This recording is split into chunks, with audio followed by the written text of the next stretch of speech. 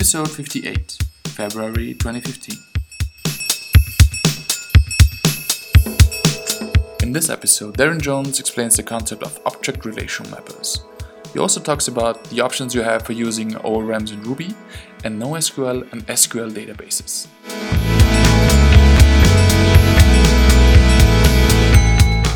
Can you explain the concept of ORM? Okay, so ORM stands for Object Relational Mapper.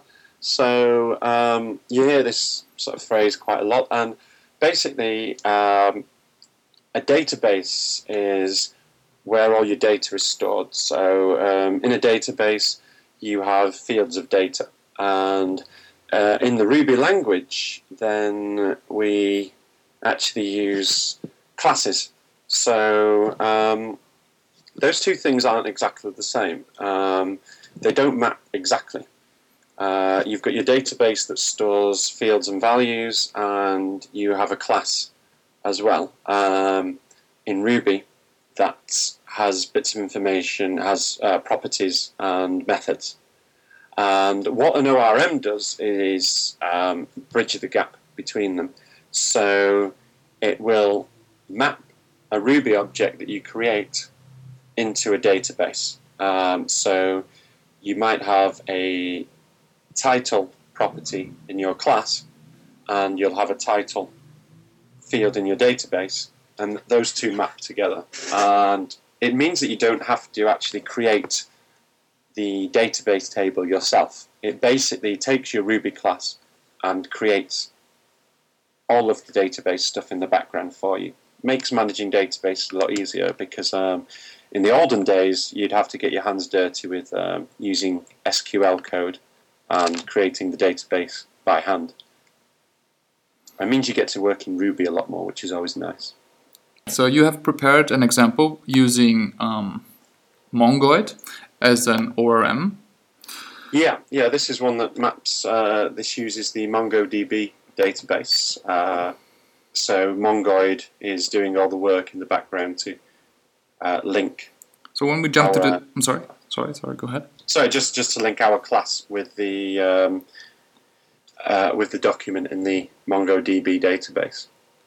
So now a code example, if you jump to line 6, there's a configure block to configure like your Sinatra application, and where you make it clear that you're using Mongoid as a ORM.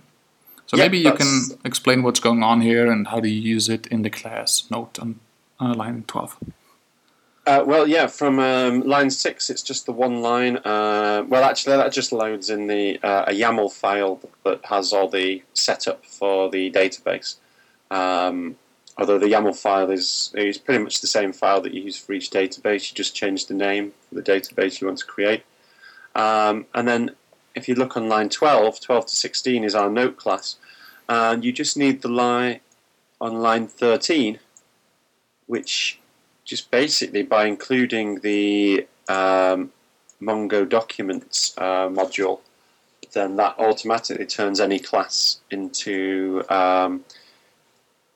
It adds a lot of methods in the background that you can then use. Things like note.all. All becomes a method of that class, so you don't have to write them yourself. It just adds a lot more methods in that will then link up to the database. Maybe we can talk about which options are out there for using ORMs in Sinatra. There's data mapper, right? Mongoid. Yeah, I'd say you've got. You can still use Active Record as Rails does by default. You can use data mapper, although data mapper is pretty much finished now. It's not being actively maintained. It's going to be replaced by Ruby Object Mapper, or ROM. Which is, it's not quite ready yet, but that will replace data mapper soon. And then there's an ORM called SQL, which is very good. All of those are SQL database mappers, so tend to use databases like SQLite or what's the PG? MySQL or PG SQL. And then there's, for MongoDB, you've got Mongoid. Is probably one of the main ones. But then, I mean, there's a whole host of NoSQL databases. You know, you've got CouchDB, you've got graph databases as well. And most of these, if you do a Google search for them, you'll be able to find an ORM that matches up to them. What would you say are the advantages of using Mongoid over maybe Data Mapper or SQL? I think it's really, you've got to make a decision whether you want to use SQL or NoSQL databases, really. It's not so much more Mongoid over Data Mapper, it's NoSQL over SQL, really. You've just got to think, if you're not using SQL, then you can... It's a lot more dynamic. You can change the models as you go along. It doesn't use a schema, which can get quite tiresome, and avoid migrations and things. Just a lot more flexible. Although you do need to realise these are new technologies as well. So you've got you just got to balance it out, really. You know, if you're using a SQL database, it's quite strong. It's proven. And then you could use Active Record, Data Mapper, or SQL to map to those.